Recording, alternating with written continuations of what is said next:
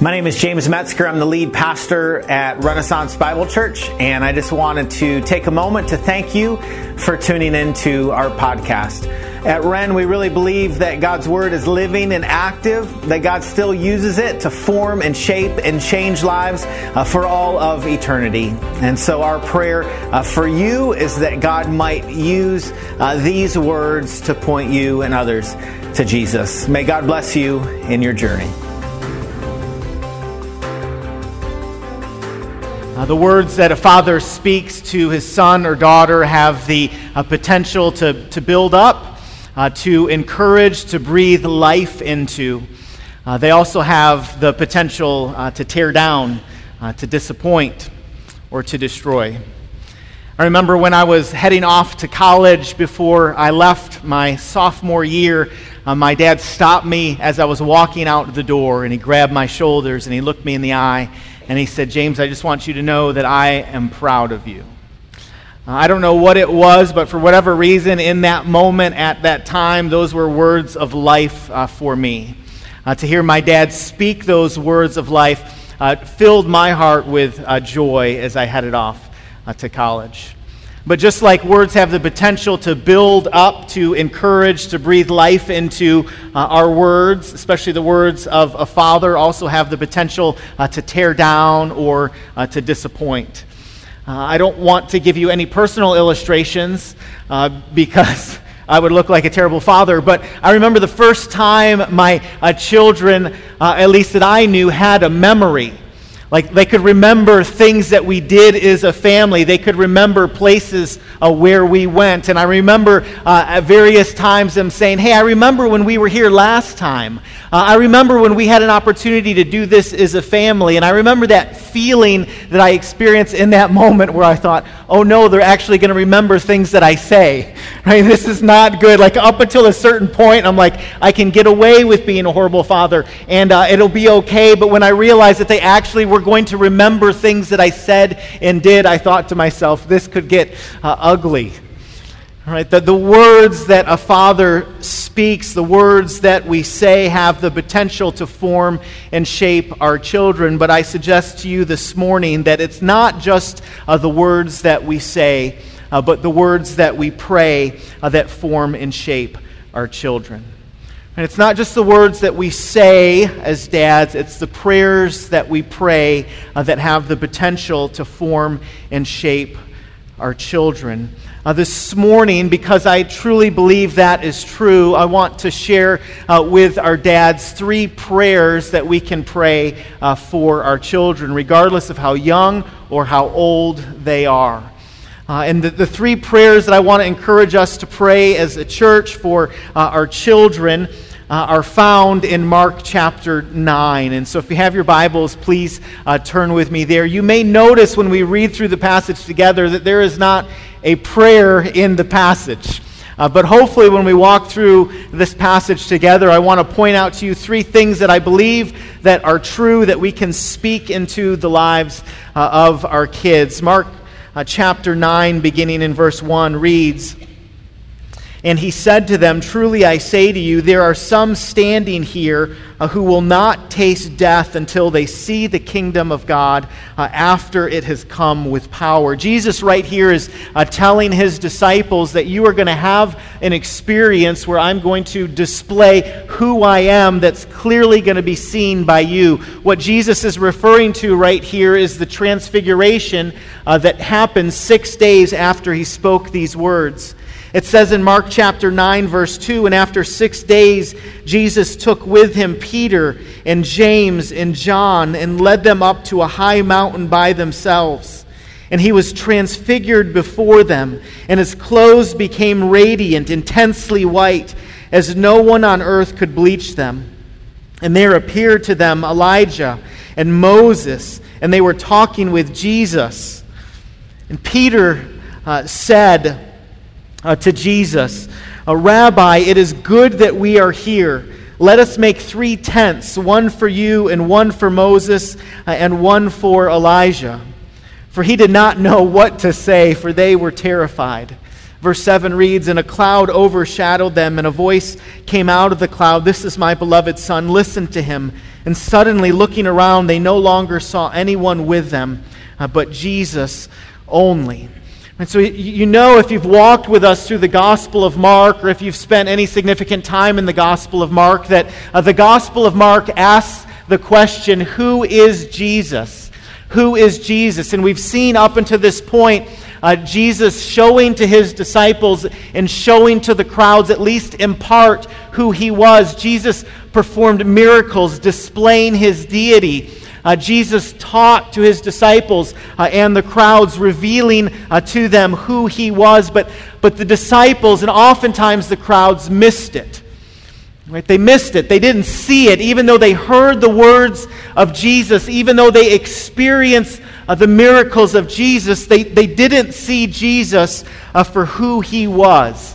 And so here, Jesus takes 3 of his disciples with him to the mountaintop, and he is going to display his glory. He is going to reveal himself to Peter, James, and John in a way that is unique, in a way that they have not experienced him before. Jesus is going to remove all doubt about who he is and what he has come to do. Psalm 104 verse 1 says, "My soul praise Yahweh. Lord my God, you are very great. You are clothed with majesty and splendor." Right, so Jesus comes and he walks the face of the earth and he performs miracles and he teaches the disciples. But here, in a very unique and a special and a unique and a different way, he reveals to the disciples who he really is. He shows his glory to them. And it's no accident that the 2 men that appear with Jesus on the mountain are Moses and Elijah. Moses and Elijah represented the Old Testament law and the Old Testament prophets. And Jesus is the fulfillment of the Old Testament law and the Old Testament prophets. We notice in this story similarities between Jesus in the New Testament and Moses in the Old Testament. When God revealed himself to Moses in Exodus chapter 34, Moses' skin shined when he descended from the mountain. Here, Jesus is lit up. He's transfigured before the disciples. We read in Exodus chapter 23 that God appeared in a veiled form, in an overshadowing cloud. And here we see that same thing as God the Father speaks to his Son. The voice coming from the cloud to Moses in Exodus chapter 24 is the same voice that is heard here in Mark chapter 9, verse 4. People were afraid of Moses when he descended the mountain because he had been with God. And here we read the disciples were afraid. They were astonished at what they saw when Jesus revealed himself to them. The same story that's told in the Gospel of Luke, the 30th verse says, "And behold, 2 men were talking with him, Moses and Elijah, who appeared in glory and spoke of his departure, which he was about to accomplish at Jerusalem." The word in verse 31 that talks about the departure of Jesus is the same word that is translated for Exodus. Right? And so Jesus comes onto the scene, and he comes onto the scene as the greater Moses. Moses delivered God's people from slavery. Jesus is going to deliver them from the power and the penalty of sin. Verse 5 in Mark chapter 9 says, "And Peter said to Jesus, 'Rabbi, it is good that we are here. Let us make 3 tents, one for you, and one for Moses, and one for Elijah.'" Now, I have no idea what it would be like to have that experience. But I have experienced nothing in my life that I could compare to this moment. So I don't know what I would say, or I don't know what I would do. I don't know how I would react, but I always love the reaction of Peter. Right? Because Peter is always the first one to talk. He's always the first one to speak up. And so I imagine Jesus revealing himself to his disciples and Peter going, "Oh, this is good. This is good. Like, I got an idea. Let's make some tents and we can camp out and we can stay a while." It was so Peter-like to be the first one to chime in and to speak up. But I love verse 6. It says, "For he did not know what to say, for they were terrified. So Peter didn't even really know what to say, but instead of saying nothing, he's like, let's camp out for a while. Let's make some tents. This is a good idea. Right? Do you know any Peters in your life? Do you know anyone who is quick to speak when they probably should remain silent?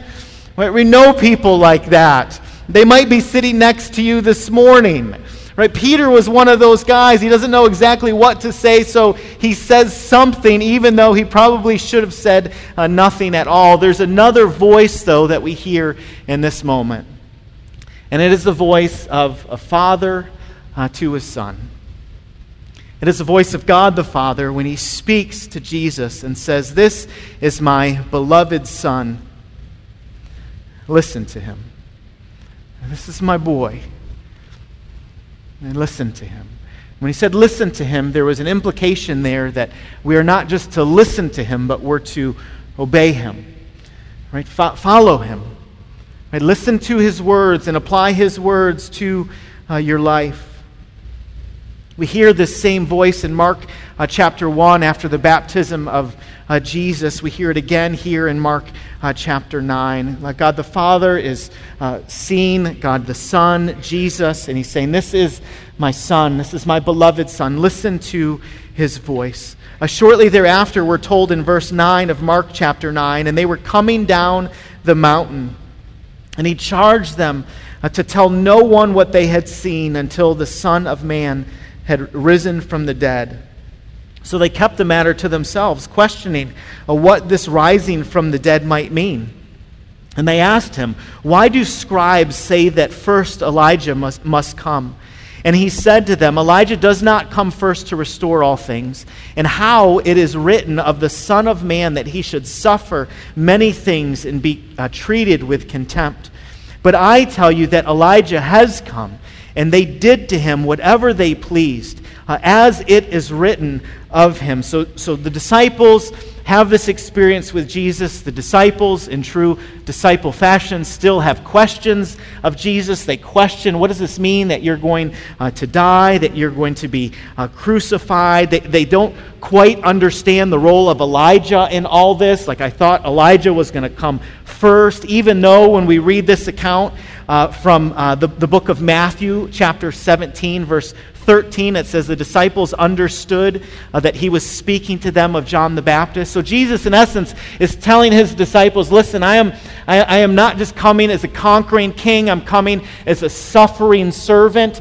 And the people that spent their lives declaring that I was coming, the people that prepared the way for me, they rejected them. Right? You remember what happens to John the Baptist? It does not end well for John the Baptist. Right? Head on a platter. Right? And so Jesus is saying to his disciples, listen, the people that spoke my name before I came, you know how they dealt with them. Right? So Jesus is telling his disciples, he's reminding his disciples that he has come as a suffering servant. So just think about the story for a moment. Jesus reveals himself as a conquering king. Jesus displays his glory for the disciples to see and experience. Right? It blew their minds. Right? They have this experience with the true and living God that they don't have a category for. It left them speechless, except for Peter. It should have left him speechless too, but they have this experience. It leaves them speechless, and then they're coming down the mountain, and Jesus is teaching them that I'm not just coming as a conquering king, I'm coming as a suffering servant. All right? So that's a story. It's a story of the Transfiguration, this time when Jesus revealed his glory to his disciples. So I said 10 minutes ago, 15 minutes ago, that I wanted to share with you not just words to say to your kids, but words to pray. And so maybe you're thinking to yourself, well, what in the world? Like, where do you see that from the text? Where do you see it from the text? Well, I want to point out three observations that we see in Mark chapter 9 that I think as parents should drive us as we pray for our kids. Right? These are things that I want to pray and have prayed for my children. right? Because I want this experience to be true in their hearts and in their lives. And I think as the people of God, this can be true for all of us. So the first thing that we notice, or the first thing that I want to point out, is that because Jesus is glorious, I pray that you will look to him and that you will see him. Because Jesus is glorious, I pray that you will look to him and that you will see him. The predominant message that oftentimes parents are encouraged to teach their children is to look within. Right, to look inside of you, right? This is what Mariah Carey sings. There's a hero if you look inside your heart, right? You can just hear her voice singing that song. Renaissance parents, please encourage your children. Do not look within to find the hero. There is one hero. His name's Jesus, right? So parents, point your kids to Jesus, right? Pray to the God above that they would see his glory, because he has revealed his glory to us. It's all around us. Maybe you read Mark chapter 9 and you're like, I don't have that experience. Maybe you don't have that experience, but he's displayed his glory all over the place. Scripture says that his creation displays his glory. So mom, dad, take your son, take your daughter to the mountains. Right? Go to the mountain peak and have your little boy or your little girl look out at the vastness of God's creation and say to them, is not God glorious? Right? He made this. He created this. There's a God above. Take your son or daughter to the ocean. Take him to the beach, preferably not in July. It's hot then. Take them sometime during off-season. Have them take off their socks and shoes and stick their toes in the sand. Let them feel the water brush up against their ankles. Have them look out into the vastness of the ocean and say, there is a God above who created this. Is he not glorious? Right? We see God's glory in creation, and so my prayer for my kids, my prayer for your kids is, Lord, help them to see your glory. Not only do we see God's glory in creation, we see it in created beings. Do you know that humanity are the pinnacle of God's creation, right? This isn't like self-help, like you're good enough, you're smart enough, doggone it, people like you, but listen, like you're pretty special. Right? You are pretty special. The God of the universe dreamed you up.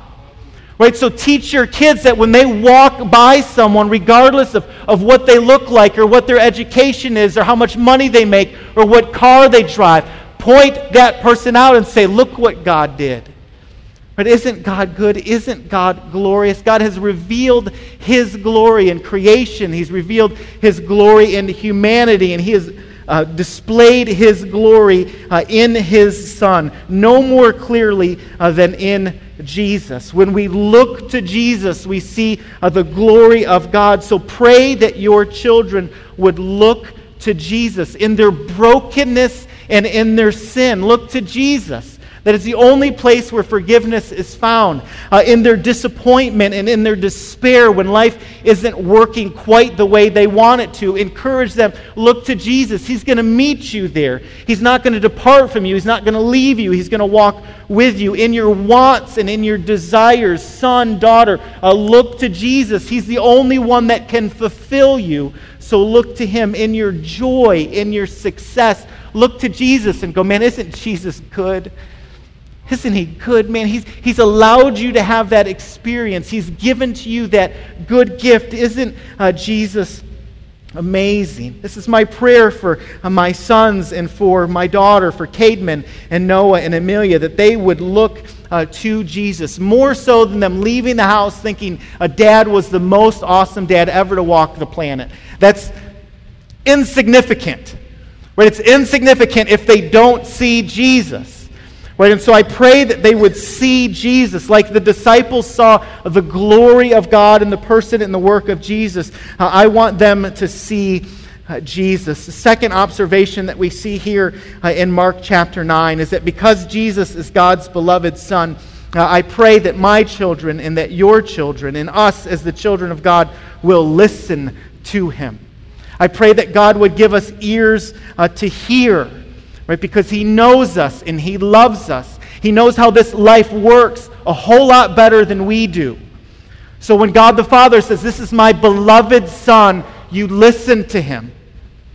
Right? He's not simply saying, "I want you to hear his teaching and be amazed at how he uses an illustration or the truth that he speaks or listen to how he ends his messages, how he has a practical application and 3 points that all start with P." He's not talking about listening to Jesus like that. He's saying you listen to him and you do what he says. Bring yourself under submission to the Word of God. Like, follow what it says. This is life. This is where life is found. I remember when I had my surgery on my ACL, and the second day after surgery, I went to my physical therapist. Eric Ford did a great job. If you need physical therapy, you go see Eric Ford. I'll give you his number after the service. I told Eric on that Wednesday morning, I said, "Listen, Eric," I said, "I'm going to tell you 2 things. The first thing is I'm a pansy. And I said, as long as I'm with you, I'm going to whine. Right? And you cannot change me. But secondly, I'm going to do everything that you ask me to do.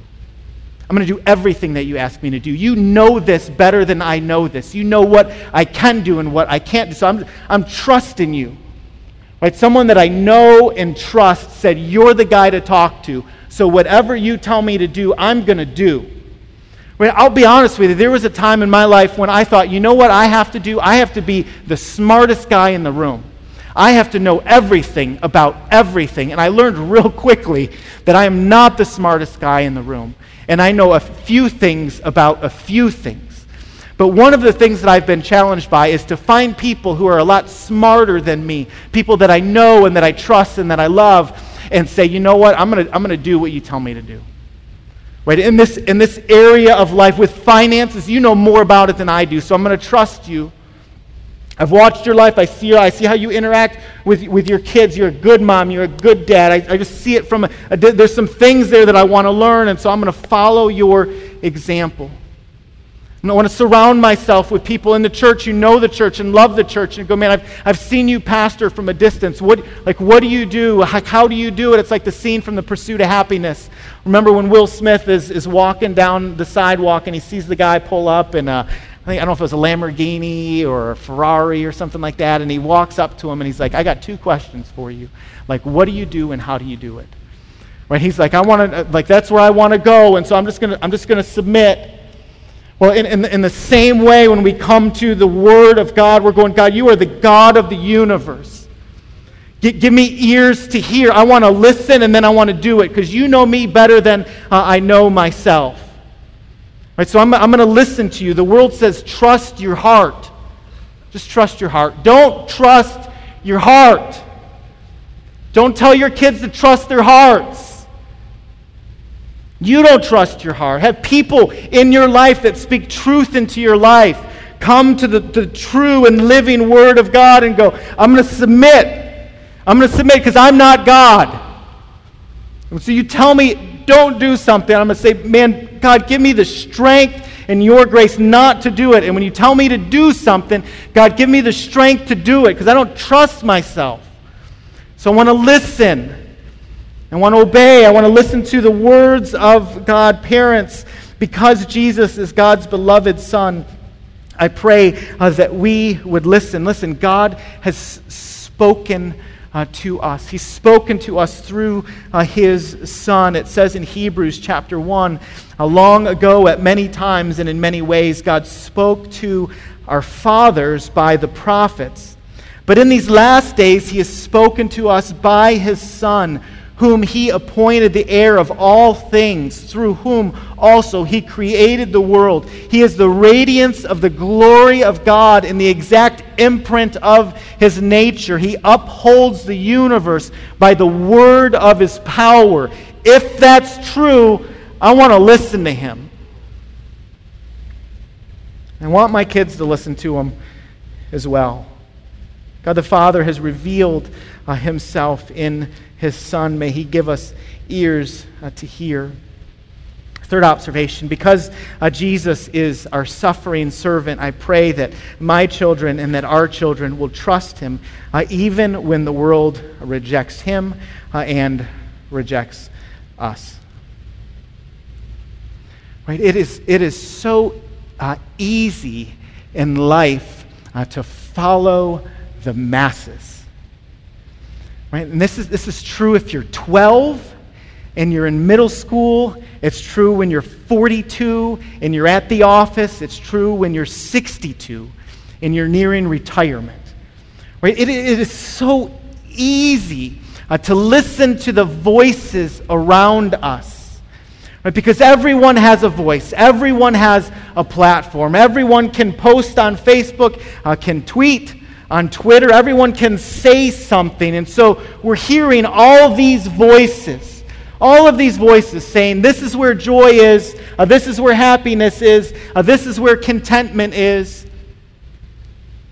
Right? And oftentimes those voices are not godly voices. Oftentimes those voices lead us astray. Scripture is clear. Jesus is clear that, listen, the people that follow me, it did not end well for them. They didn't follow me because it was easy. They didn't follow me because it was popular. They didn't follow me because it was the thing to do.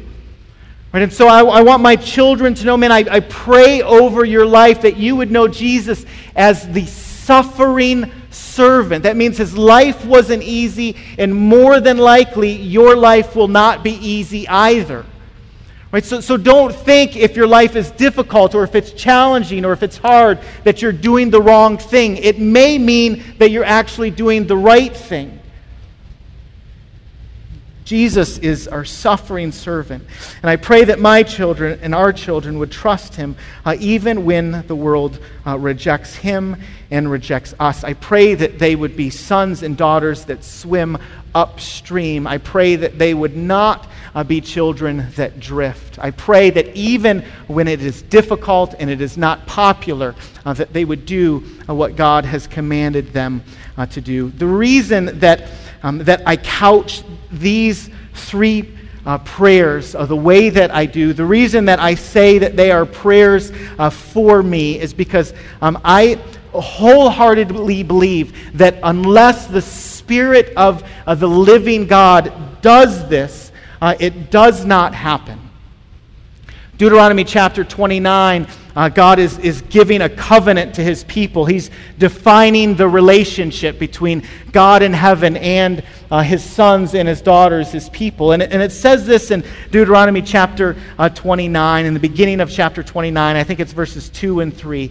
Listen to this. It says, "But you have seen all that the Lord did before your eyes in the land of Egypt, to Pharaoh and to all his servants and to all his land.